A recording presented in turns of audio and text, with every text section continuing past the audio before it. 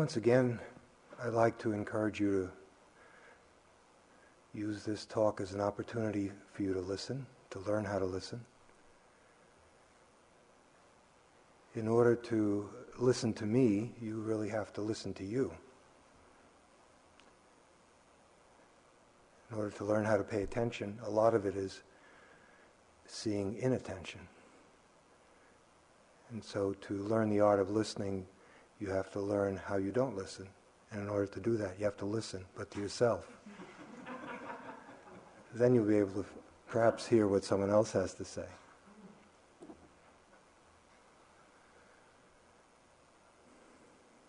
I'd like to continue where we left off last evening.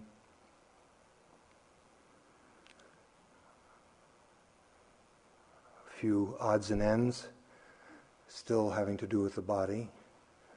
Of course, it's a vast subject, as are any of these four foundations of mindfulness. So if you recall, the first of the four is the body. Kayanupassana. I think we covered a lot of some of the essentials. One thing that's sometimes overlooked is that part of mindfulness of the body is getting to know your body, is getting to understand it.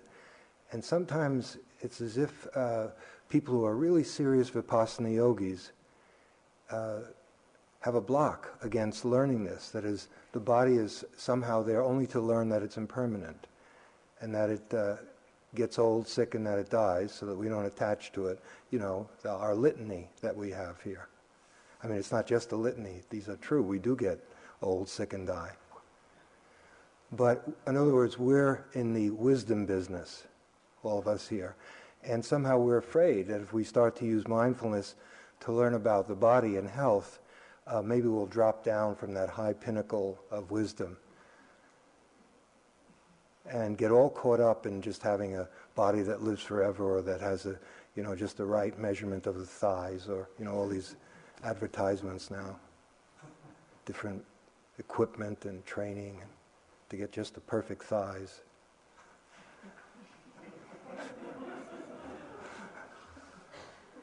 It's not silly to the people who are paying for it and doing it.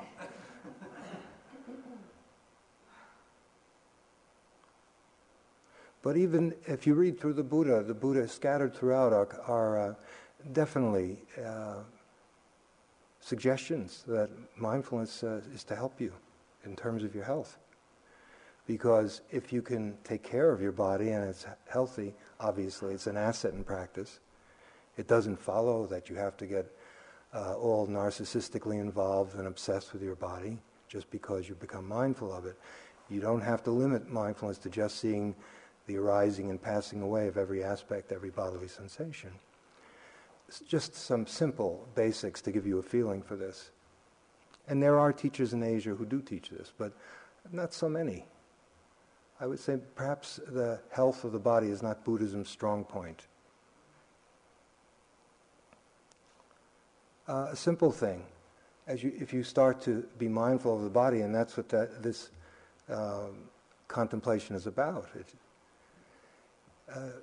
You will, if you're interested, you'll learn the answer to questions like how to feed your body, how much should you give it to eat, and what. Instead of just taking it from the latest theory or book or what the New York Times says because some scientific bureau decided this is what you should eat now. I mean, you can learn from books and health food stores and all that. I do. But finally, you have to pay attention to your body to see what it tells you, to listen to it so that it tells you whether the kinds of food you're giving it is really helpful. Whether, for example, on a retreat, I would think a high priority would be for the mind to be clear and for us to have energy. So does the kind of food we take and the amount that we take, does it help the mind become clear and does it give it energy? Or does it contribute to dullness, lethargy, restlessness and so forth, food is very powerful. And if you pay attention, you start to learn what your body needs, how much food to give it, and what kind, how much water to give it, same. Fluids, you could say, but particularly water. And how much sleep it needs. Instead of settling for a mechanical, well, a good yogi sleeps 4 hours. That's one way to do it. And then you work around that. Then, of course, things can be learned. Another way is to use your own discernment and to develop wisdom and understanding, sensitivity, around getting to know your body so that you know how much sleep it needs. So that if you don't need sleep, you can practice more. And if you do need sleep, you go to sleep. I think personally that's harder than the other, which is a kind of military drill. You know, you have a figure is given to you. This is what you say. Everyone does this. And then you conform. In the short run, it's more impressive. And it challenges you. And you know, all kinds of heroics around. Yeah, I only get 4 hours sleep now. I've got to cut it down to 3 now.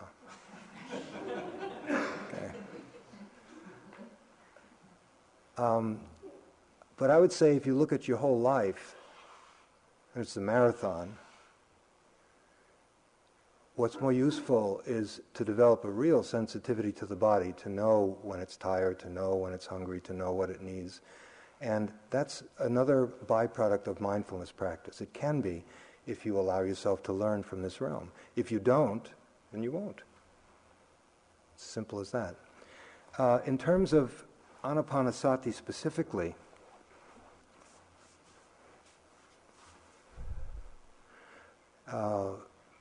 probably many, if not most, for all I know, all of you know what pranayama is, which is a yogic discipline of controlling the breathing in a sensible way. It's a very powerful method used not used in, let's say, Theravadan Buddhism or Zen. Tibetans have certain yogas. And we think that's more Hinduism or Raja Yoga or Hatha Yoga and so forth. But the truth is, what you're doing, Anapanasati, if you stay with it, is a form of pranayama. It's a very, very refined form. It's not that it's superior to some of the ones where you control your breath. It accomplishes some of the same things and not some of the same things. Again, you might say, well, how is it pranayama if we're not controlling the breath? But we are doing something with the breath. Just to watch the breath, as you learn how to do it without controlling it, but to be conscious of your breathing. You probably have already seen this, and we've been saying it all along. If you're aware of the breathing, the awareness changes the quality of the breathing. As your awareness is more continuous of the breath, you can feel that the breath changes. It becomes much more fine, it becomes deeper, smoother, more harmonious, and so forth.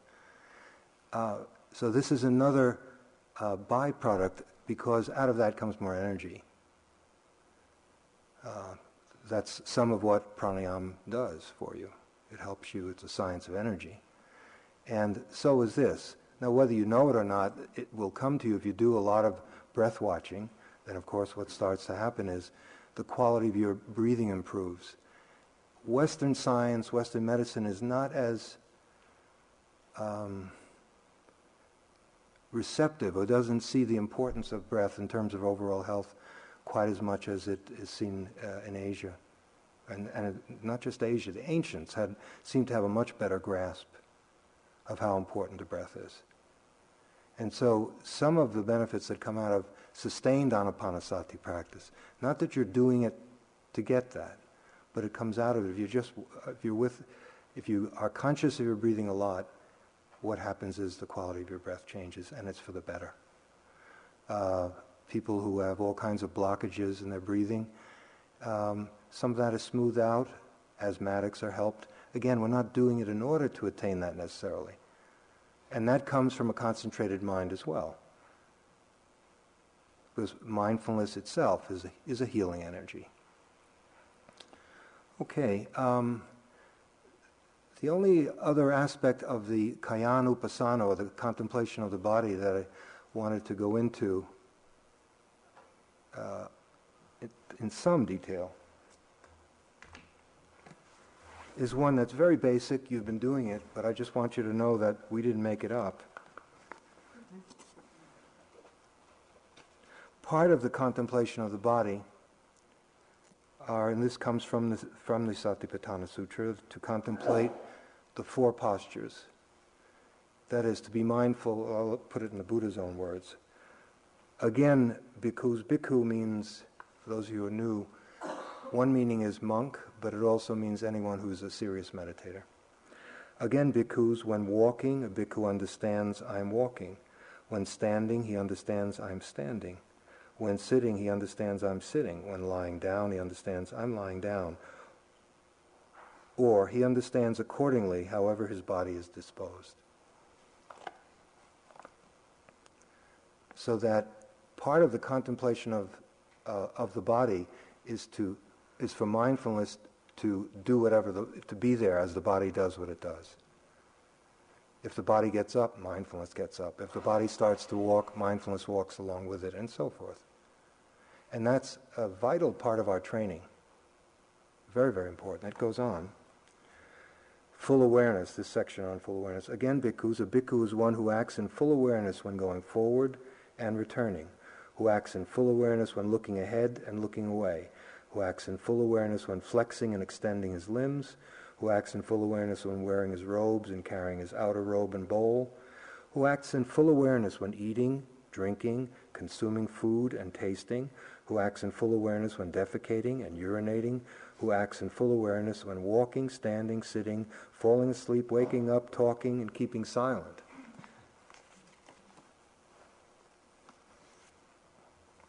In other words, you're aware of your life as you live it out.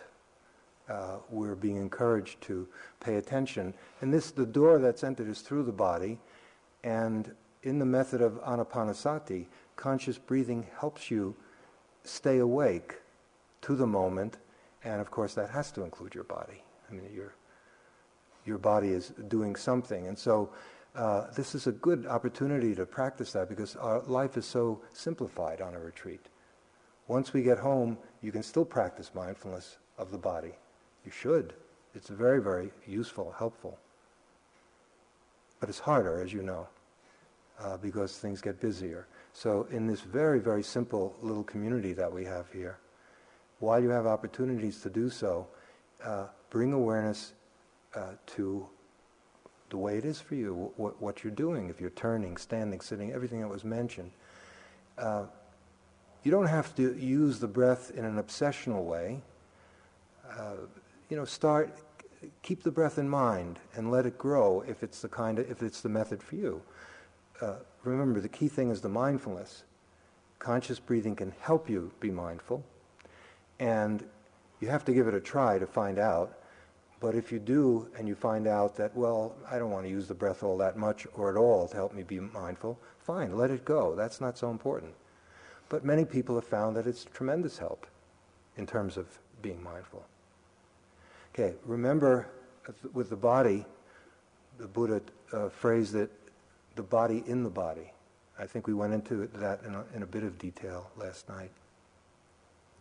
To be intimate with the body, the actual body, not a conceptual or visual body, or a body that's a notion in your head, but the raw body, the bare body. I think this everything the instructions that I just mentioned of the Buddhas leads naturally into the round of life that we have here. And if you can put mindfulness into practice in all of these activities that we have, there's a daily life here. People speak as if, there's IMS and now we're going back to daily life. As far as I can tell, there's only daily life. This is a stage set. Now I'm on retreat. Now I realize some of that is helpful. We create a dramatic effect so you think you're doing something incredibly special so that you're motivated to do it, for goodness sakes. Otherwise, how could we get through this? But it's kind of emperor's clothes thing. Take a look sometime. It's just us again, peeing and making number two and eating and showering. And, we're doing the same thing. We're just people living our life, except the rules of this community are a little different. To put it mildly, they're a little different. And they're rules that have been tested and been very helpful over the centuries. But even if you just want to say in between formal practice, still a fair amount of our day is spent coming and going and dressing and undressing, washing and so forth. So these are the same things that we must take care of wherever we go. Let me try to give you a more specific sense of this term intimacy of practice, which I find very helpful because I think it's a very economical way of talking about everything we're doing. Finally, an enlightenment, an opening, an awakening is the ultimate intimacy. Oddly, that happens because you're not there to experience the intimacy. I mean, it's not odd, really. We're getting in the way. That's why we don't feel it. Take your yogi job, if we can use that as an example, and I'm afraid I blew it this time, by my own standards anyway. Last retreat we had here, it used to be, the norm here is that people come and request their jobs. And I didn't know that, and I found out, for years I've been leading retreats here, and I found out that people come 4 and 5 hours before a retreat so they can get their favorite job. Well, once I heard that, I knew we got to stir up the pot a little bit. This is getting too comfy and cozy. So the last retreat just first come, first serve. And a few professors got toilets, which was perfect. It was good for character development.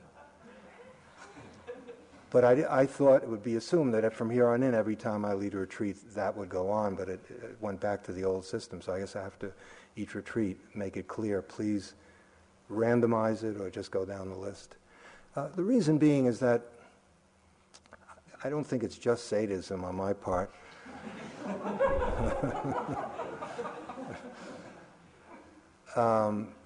It's to learn about yourself. It's to see through all kinds of attachments that we don't even know we have. For example, some of you who've drawn, I don't know how you got the dishwashing machine.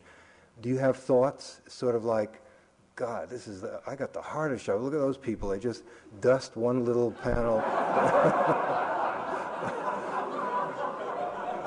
and then they're out jogging and, and here am I. I'm still at it. They came back from their jogging. I'm still doing it. That's not fair.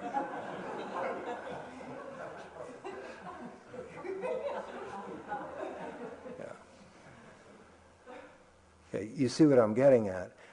So whatever one it is, whether it's too long or too easy, I imagine not. But here's where the intimacy comes in. The way this term is being used, so that it's a Dharma term,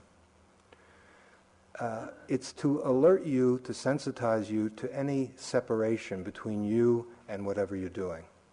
So that if you have drawn the toilets and you have an aversion to it, like you've always avoided it at home, you never want to clean it, or maybe you have a high prestige, well-paying job and how dare they assign you to the toilets. That thought is getting between you and the toilet. You're not really cleaning it.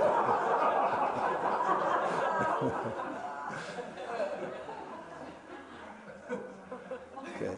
Yes, it means even that. We're become one with, become intimate with it.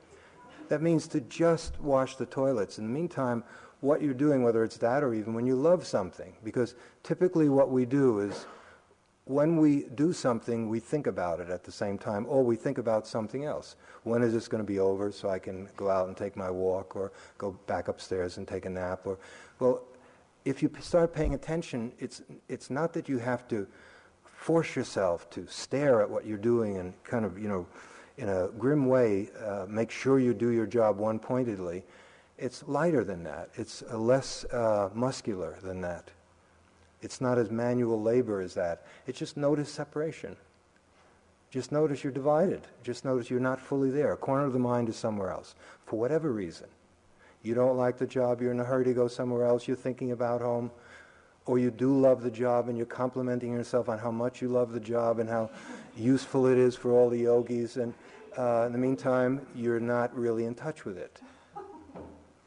It's the same with the breath. Intimacy with the breathing would be where there's nothing between you and the breath, where you really feel it. Same with the body. So that's an important idea to put into practice. It will make your yogi job, whatever it is, I think a lot more interesting, because it is practice, and it's transferable, because most of us when we go home have jobs. And so it's simpler here if you can start to learn how to do this in situations that perhaps you're not quite as motivated to do. And see that, learn about yourself. It's not to do it in some idealistic way. I'm going to be a good yogi, he said, to not be divided, and I'll do that. It's more an opportunity to learn about yourself. Any resistance is not that you're a bad person, it's that you have an opportunity to learn about that. That's interesting. Why do I hate this? Or why am I resentful of that person? Or whatever. So that too is part of our practice. Whoops, we got to move.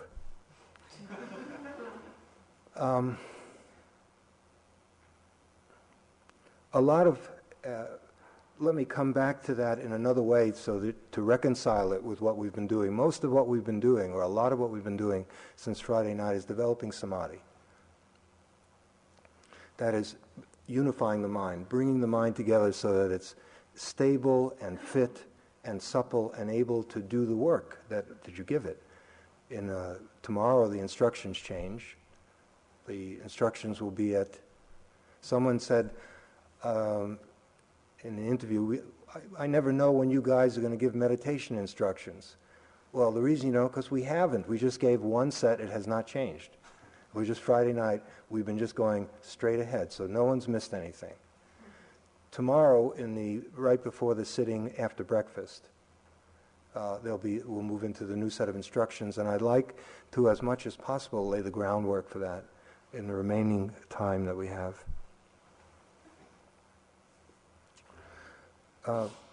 In working with the breath so exclusively, but also encouraging you to pay attention to everything you're doing, we're developing this quality of mind, samadhi.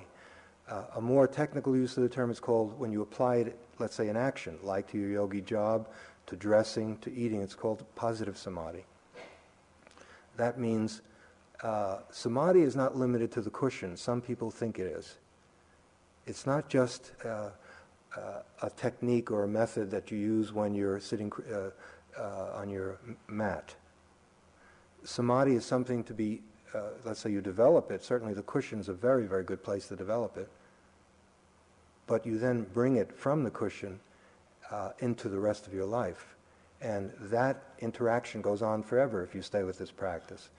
We develop something in sitting and then we jump into life. It's not to run away from it, whatever your life is. And then we come back to sitting, and then we bring that energy back into life, and then we sometimes refresh ourselves by coming back to sitting. However that goes, until finally those distinctions disappear. And it's just a life of awareness. Sometimes that awareness is on a cushion. Sometimes it's in a kitchen. Sometimes it's with hugging a child. The content, the scenery changes. But you always have the possibility of being alert and learning.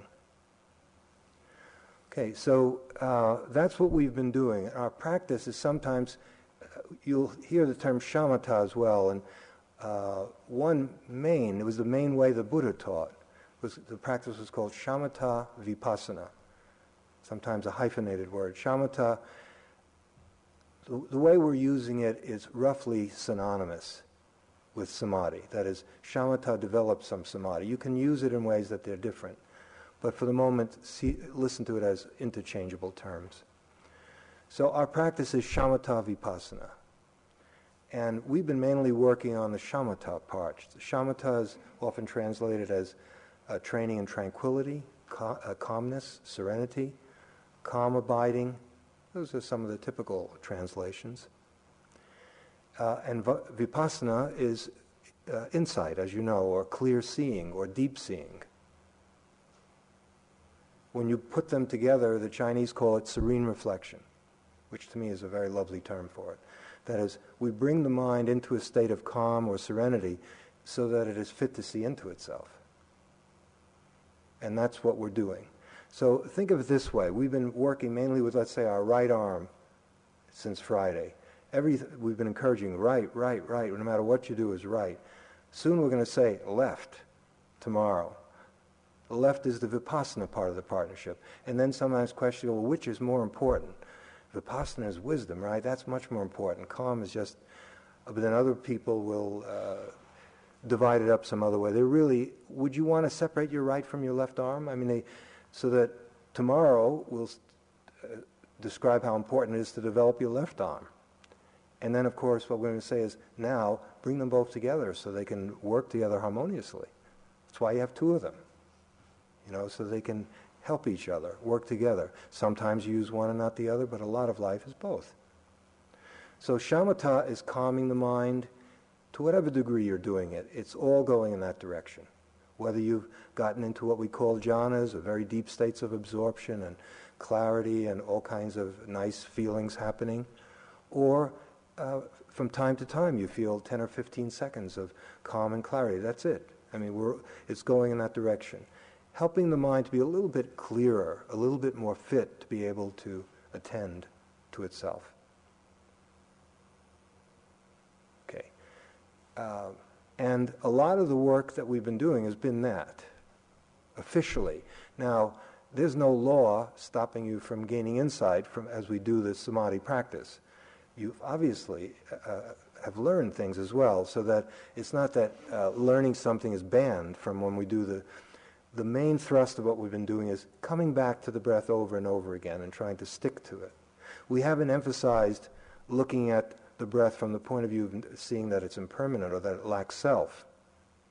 We'll get into that later. The emphasis has been on sticking and noticing when you slip off and come back, and you slip off and you come back. And so that's one kind of training. For those of you who are new, that's one very important practice. Not trivial, not kindergarten at all. Okay.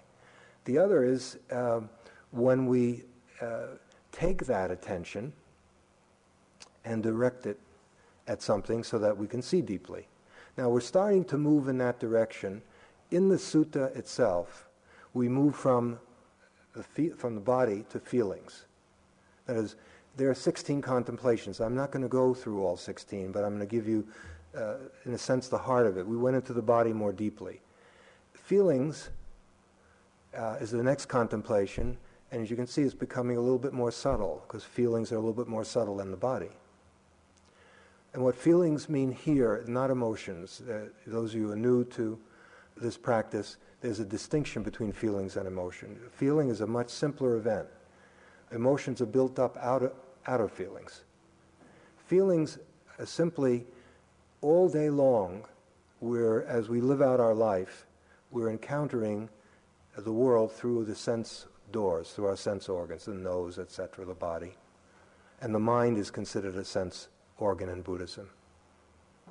Objects come, if the faculty works, if a sound comes, the ear works, you hear it, there's a consciousness of it, and so there's that sound, and then the contact will have a feeling, give birth, it will feel perhaps pleasant, or maybe it'll feel unpleasant, or maybe it'll feel neutral. And in this approach, whatever you are in contact with is going to feel a certain way, and it'll either feel pleasant, unpleasant, or neutral. If you say, well, it's mixed, there's no room for that in this scheme. It's either pleasant, unpleasant, or neutral. It's a bit fascistic. But there's a reason for it. What's important, of course, the pleasant, unpleasant is easier to grasp. Neutral is also a feeling. You may find that you didn't know that you had a lot of neutral feelings throughout the day, where it's neither pleasant or unpleasant. It's just, but it's not, you're still alive, something's happening. It does feel a certain way. It doesn't feel pleasant. It doesn't feel unpleasant. It's neutral. So that's how it's being used. And it's a very, very important one. The Buddha said, all things in the world converge on feelings. It's 1/4 of the Satipatthana Sutra and Anapanasati Sutra. Those of you who know the 5 khandhas, that is the 5 elements that make up a person, a being, one of those is feelings. So feelings is obviously extremely important. To give you a hint as to why it is that you have a contact with something through one of your sense organs. It's going to feel a certain way. If it's positive, if it's a pleasant feeling, there's going to be a tendency to want it and to get it and to hold on to it. Does that sound familiar? Yeah, okay. If it's not a pleasant feeling, there's going to be a tendency to want to get away from it, push it away, annihilate it, separate yourself from it. Neutral, we tend to space out, get confused, become deluded, get into trouble, get bored, okay. The problem is, from a Dharma point of view, maybe not from the point of view of the world, is that so much of our suffering comes from the fact that we're enslaved to that. We're running after positive feelings, running away from negative feelings all day long. Probably we all came here to get some positive feelings to this retreat. You might say, no, I knew I was going to have a lot of pain, and I've been here before. I'm not a new yogi. I didn't have those illusions. Yeah, but didn't you think, sort of like, there's some, you get one of those sittings, humming along nice, and, and that was worth all of it. Just like those 15 seconds, that nectar is worth a week's torture, and then when you come back, it's a good feeling. You do find that you're a little bit lighter and, not as foolish. And if you take to it, then you have something to add to your resume. My 15th 3-month retreat at IMS, I don't think, there have been 20, I think. Okay, and so then you start wearing that, and we encourage it with that questionnaire. I mean, I looked at a few of them, sort of like, 15 sessions, 32 young men Junjins, 100 3-month retreats, Omega, it's, I can't even think of all the growth centers, like, wow, no, there's some 4-star generals here, who've been through Vietnam and the Gulf War and just combat ribbons. I'm impressed. But can you follow an in-breath and an out-breath? So there definitely are rewards to retreat life, and that's why we come here. And we hanker after them, and but freedom is not that. So some of what we're learning is how to, it's not that to not enjoy good feelings when they come, but we're learning how to be free of the compulsion, free of the craving, attachment that does lead to suffering. We know that. It happens over and over again if you pay attention. This particular contemplation is putting an emphasis on getting to know what you're feeling, what the feeling is. Is it pleasant, unpleasant, or neutral? It's as simple as that. All day long it's happening because knowing your feelings has consequences. If you become more sensitive to your feelings, you can feel them without it becoming craving, attachment, or aversion. It just stops there. There's a good feeling, period. You don't make a whole story out of it. Do you see what I'm getting? Whether it's seeing something beautiful in nature or tasting a delicious food from the kitchen, it's not to stamp that out, it's just to know it. Just to start recognizing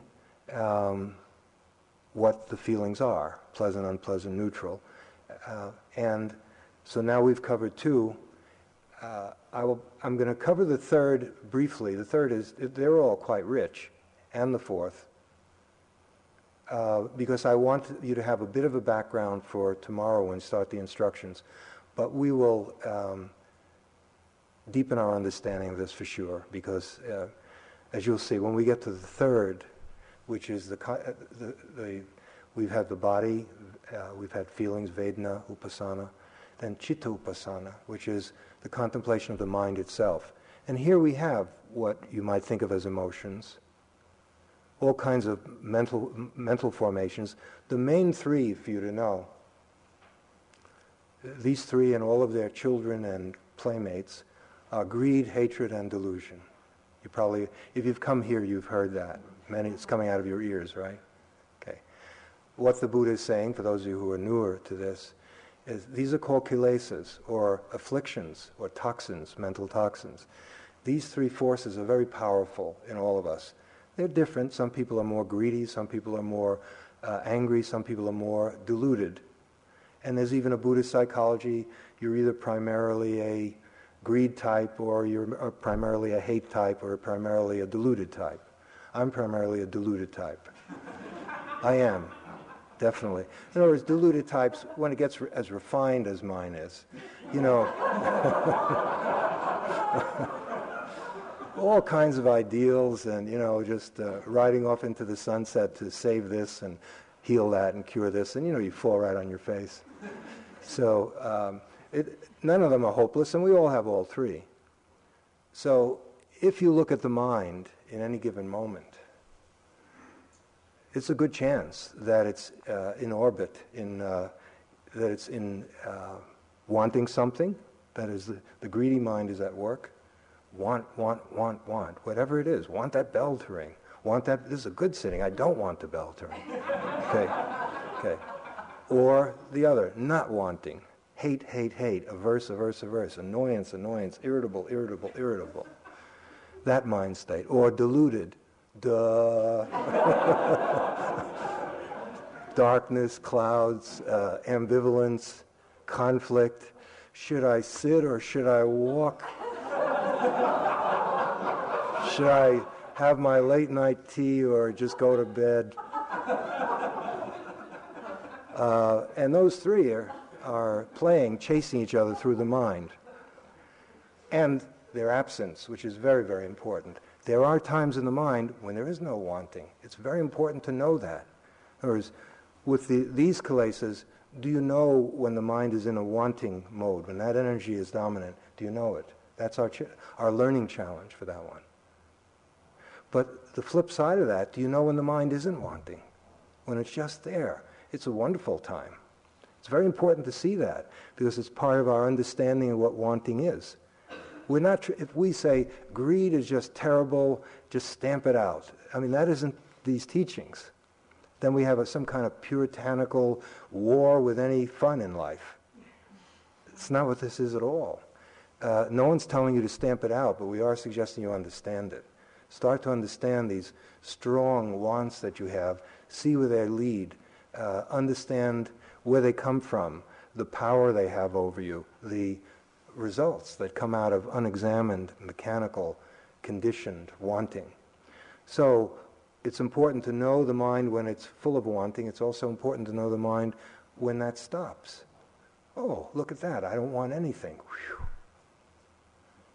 Socrates, he wasn't a Buddhist, but he was smart anyway. I think he was a Greek, right? I know we have at least one Greek here. Okay. He used to go to the marketplace a lot. And he was this great philosopher, and finally one day someone asked him, Socrates, why do you go to the marketplace so often? So he said, well, I like to go into the marketplace and pass through all the stalls and see all the things that I really don't want and don't need. All the things I don't need. In other words, free of it, just... Now again, especially those of you who are new, we're not saying you can't get a new hi-fi or, you can't get a new outfit, or...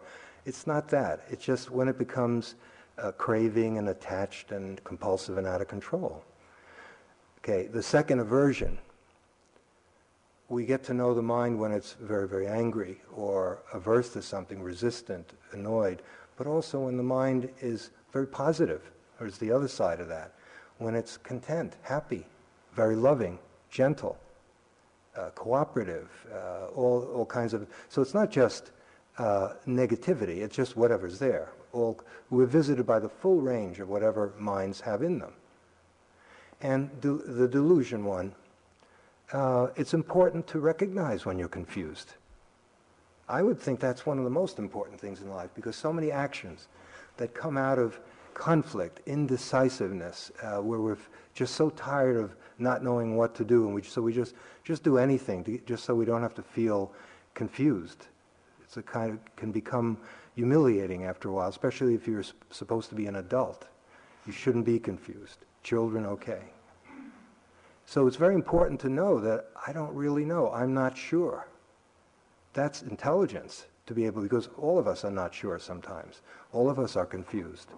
So that mind state, all of those are very, but also that's when the mind is kind of dark, clouded. But it's also very important to be mindful of the mind when it's clear, when it does know, when it's very, very awake, very alert, radiant. It's very important to see when we are mindful that we know that mind, it's more likely to reoccur. So basically, it's what is called self-knowing. We're getting to know ourselves. How does our mind spend its day? Just what does it do? Well, if you start watching, you'll see what it does, how it spends its day. Crucial, Michael's not here tonight. I can take a little longer, I think. Don't tell him. Okay. See, I'm kind of a blabbermouth and I run over, and so I promised I wouldn't on this retreat. Okay, but it's on tape, but it'll be too late when he hears about it. Okay. Okay. Okay.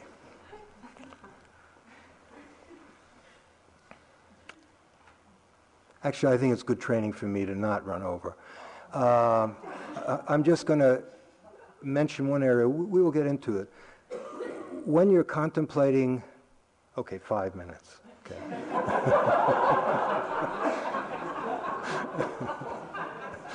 Okay.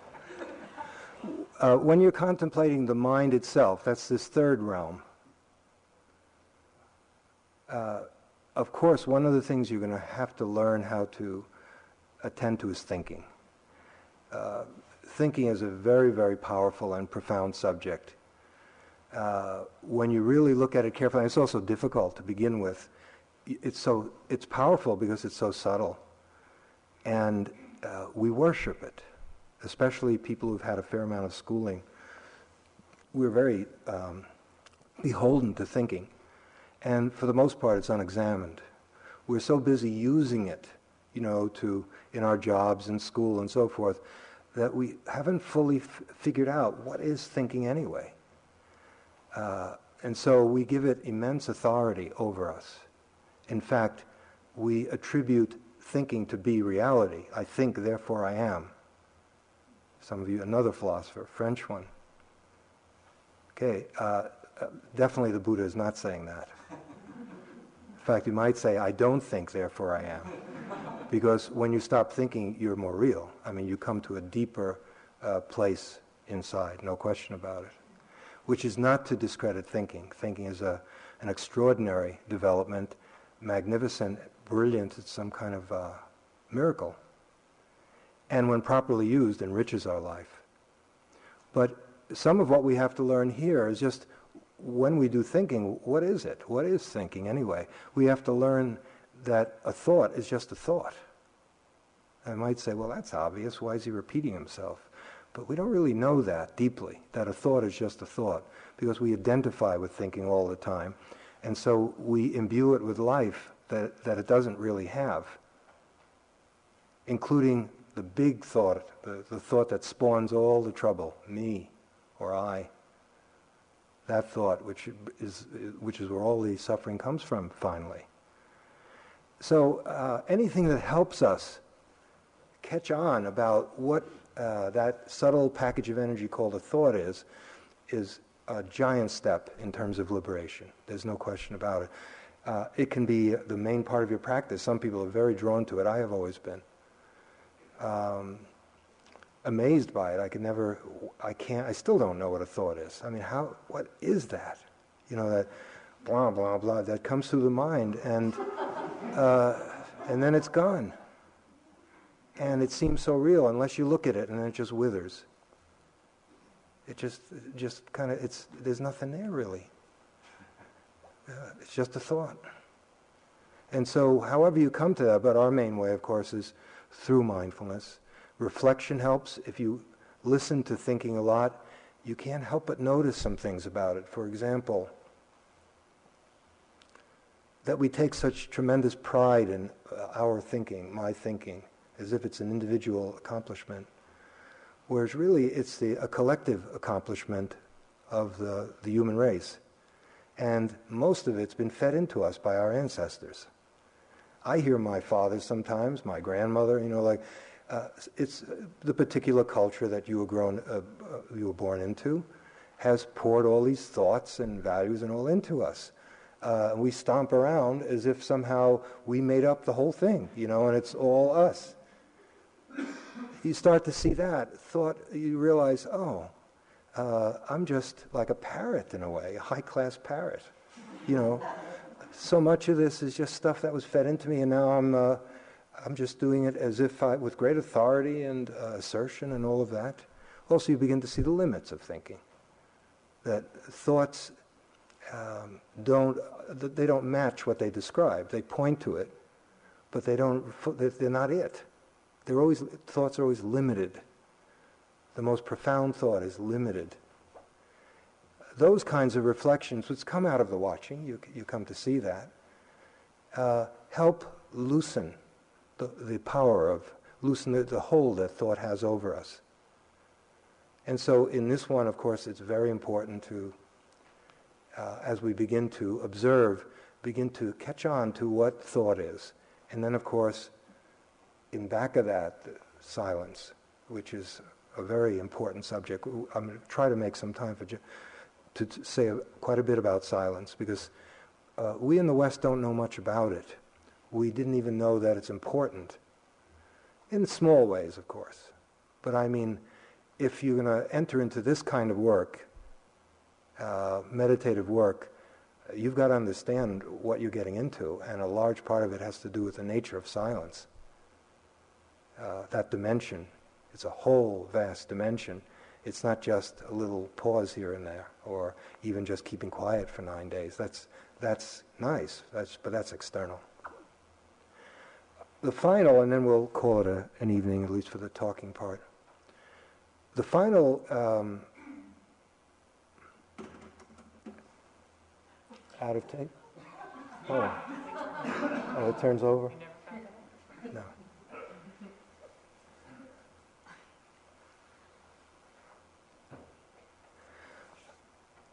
To backtrack briefly, if we've done this journey. Now look, some of you are very new. Of course you've not covered all of this. Don't feel intimidated or you're like a failure. This is just a kind of map, a kind of curriculum. And it's also something that we spend the rest of our life, if you're drawn to this practice. It's essentially a map of ourselves. So we've been encouraged to get to know the body. We've been encouraged to get to know the realm of feelings. We've been encouraged to get to know the mind itself. And finally, it's the realm of dhammas, Dhamma Vipassana. And that is in the Anapanasati Sutra, the Sutra on the full awareness of breathing, is the lawfulness underlying everything that we've all talked about. That is seeing that no matter what you look at in the body, it arises and passes away, and it lacks an enduring core. It has no real self. When you look at feelings, no matter what feeling it is, a deep one, a shallow one, a positive one, a painful one, it arises and passes away, and there's no real owner of it. Unless you concoct an owner by means of thought. When we come to the mind itself, every mind state, no matter what it is, arises and passes away. There's no core. You cannot find an enduring core that persists over time. And this is now we're doing pure vipassana. The seeing into the nature of mind and body. Seeing into this process, and this cuts through content. It's saying independent of content, we're now on a level of process. No matter what you talk about, the content is going to be subject to the same lawfulness. It will arise and pass away, and it will lack self. It will also be ultimately unsatisfying. Ultimately. It may be very pleasant, but it won't last. And so what it is you kind of revisit everything you've gotten to know Only now the mind is much more concentrated. You've had some experience playing in the fields of all these different realms. You've had some exposure to all kinds of different feelings and bodily conditions and mind states. Well, you've had them all along. You've been alive, but now you've been doing it consciously. And now you revisit them and begin to notice important characteristics of everything that you've become more familiar and intimate with, that they arise and pass away and lack self, for example. Okay, you'll see tomorrow when we change the instructions and why it's necessary that we cover this a little bit. And most of what you're going to learn is not from further talks or books, which of course, there will be and you can read when you leave here, but from first-hand knowledge. That's what really matters, is for you to get to know yourself. You have to get to know your feelings, your body, your mind states, and you yourself have to see impermanence. The fact that Buddha saw it with such depth won't help you or me. Each one of us has to really see that so deeply that it makes an imprint on the mind, one that enables us to live in accordance with the way things are. If the world is indeed constantly changing, but we're not living that way, how could it be anything but suffering? If that's really a law, that everything is in constant flux, everything is uncertain and changing, and we're living as if there are all these certitudes, everything is solid, how could we not be having lots of suffering? We're dancing to the wrong music.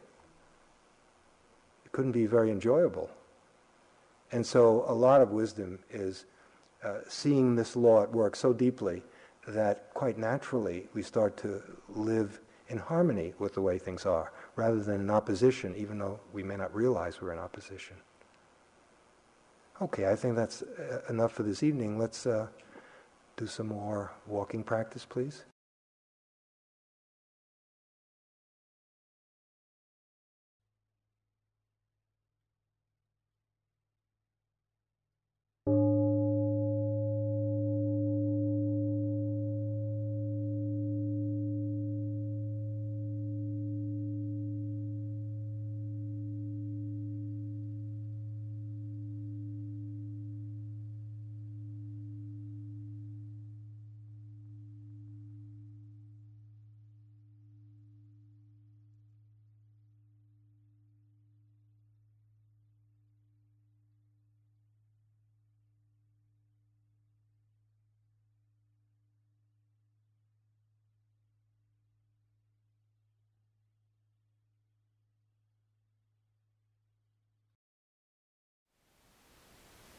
Thank you for listening.